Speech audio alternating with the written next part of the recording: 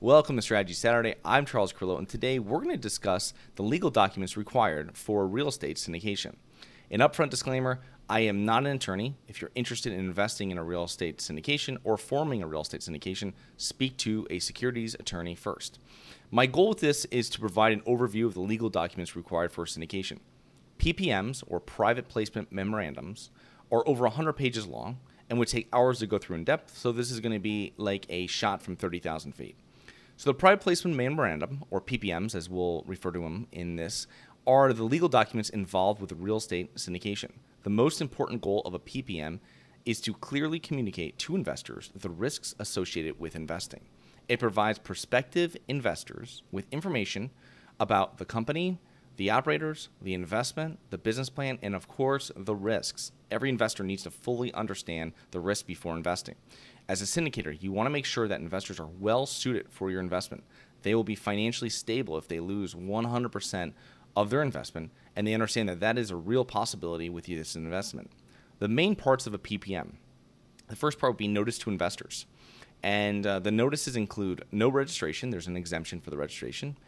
There's no public market, right? So it's not like buying a stock where you can just sell it. High degree of risk. Restrictions on transfers. No legal, business, or tax advice is given. You need to get your own, and they should get their own. Right of the company, the issuer, to modify or withdraw the offering. Investors are able to ask questions and receive answers prior to investing. The next section is called the executive summary. It's a summary of the investment opportunity and the business. Terms of the offering. Restrictions and requirements of investors who participate. Are you only allowing accredited investors, or are you also going to allow sophisticated investors? Risk factors. List of documents that the investors will be required to sign.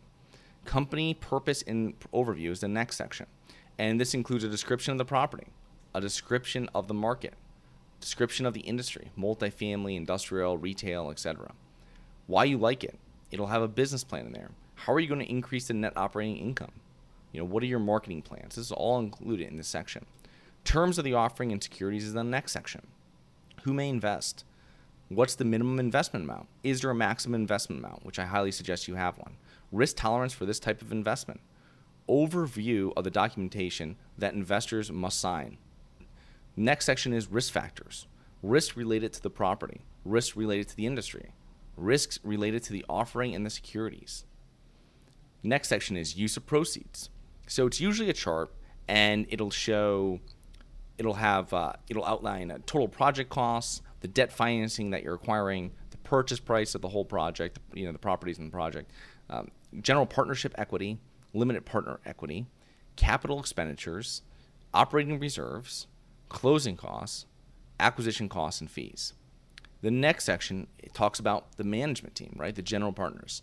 Biographies for the management team, past experience for all members of the management team, and then past successes and past failures. The compensation of the management team, and then possible conflicts of interest.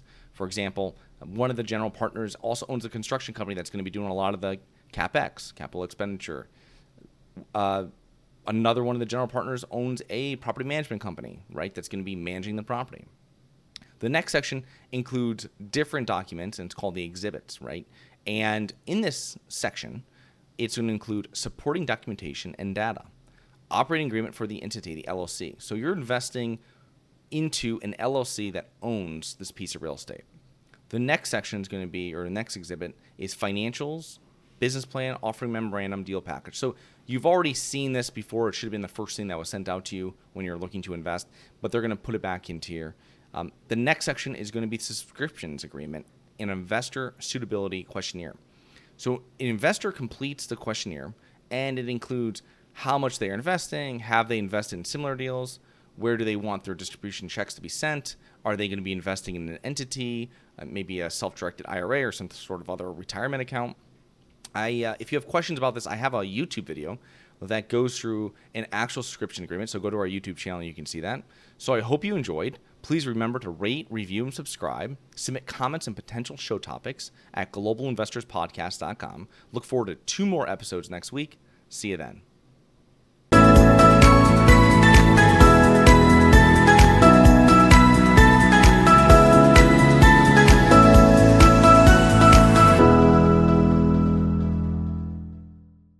Nothing in this episode should be considered specific, personal, or professional advice. Any investment opportunities mentioned on this podcast are limited to accredited investors. Any investments will only be made with proper disclosure, subscription documentation, and are subject to all applicable laws. Please consult an appropriate tax, legal, real estate, financial, or business professional for individualized advice. Opinions of guests are their own.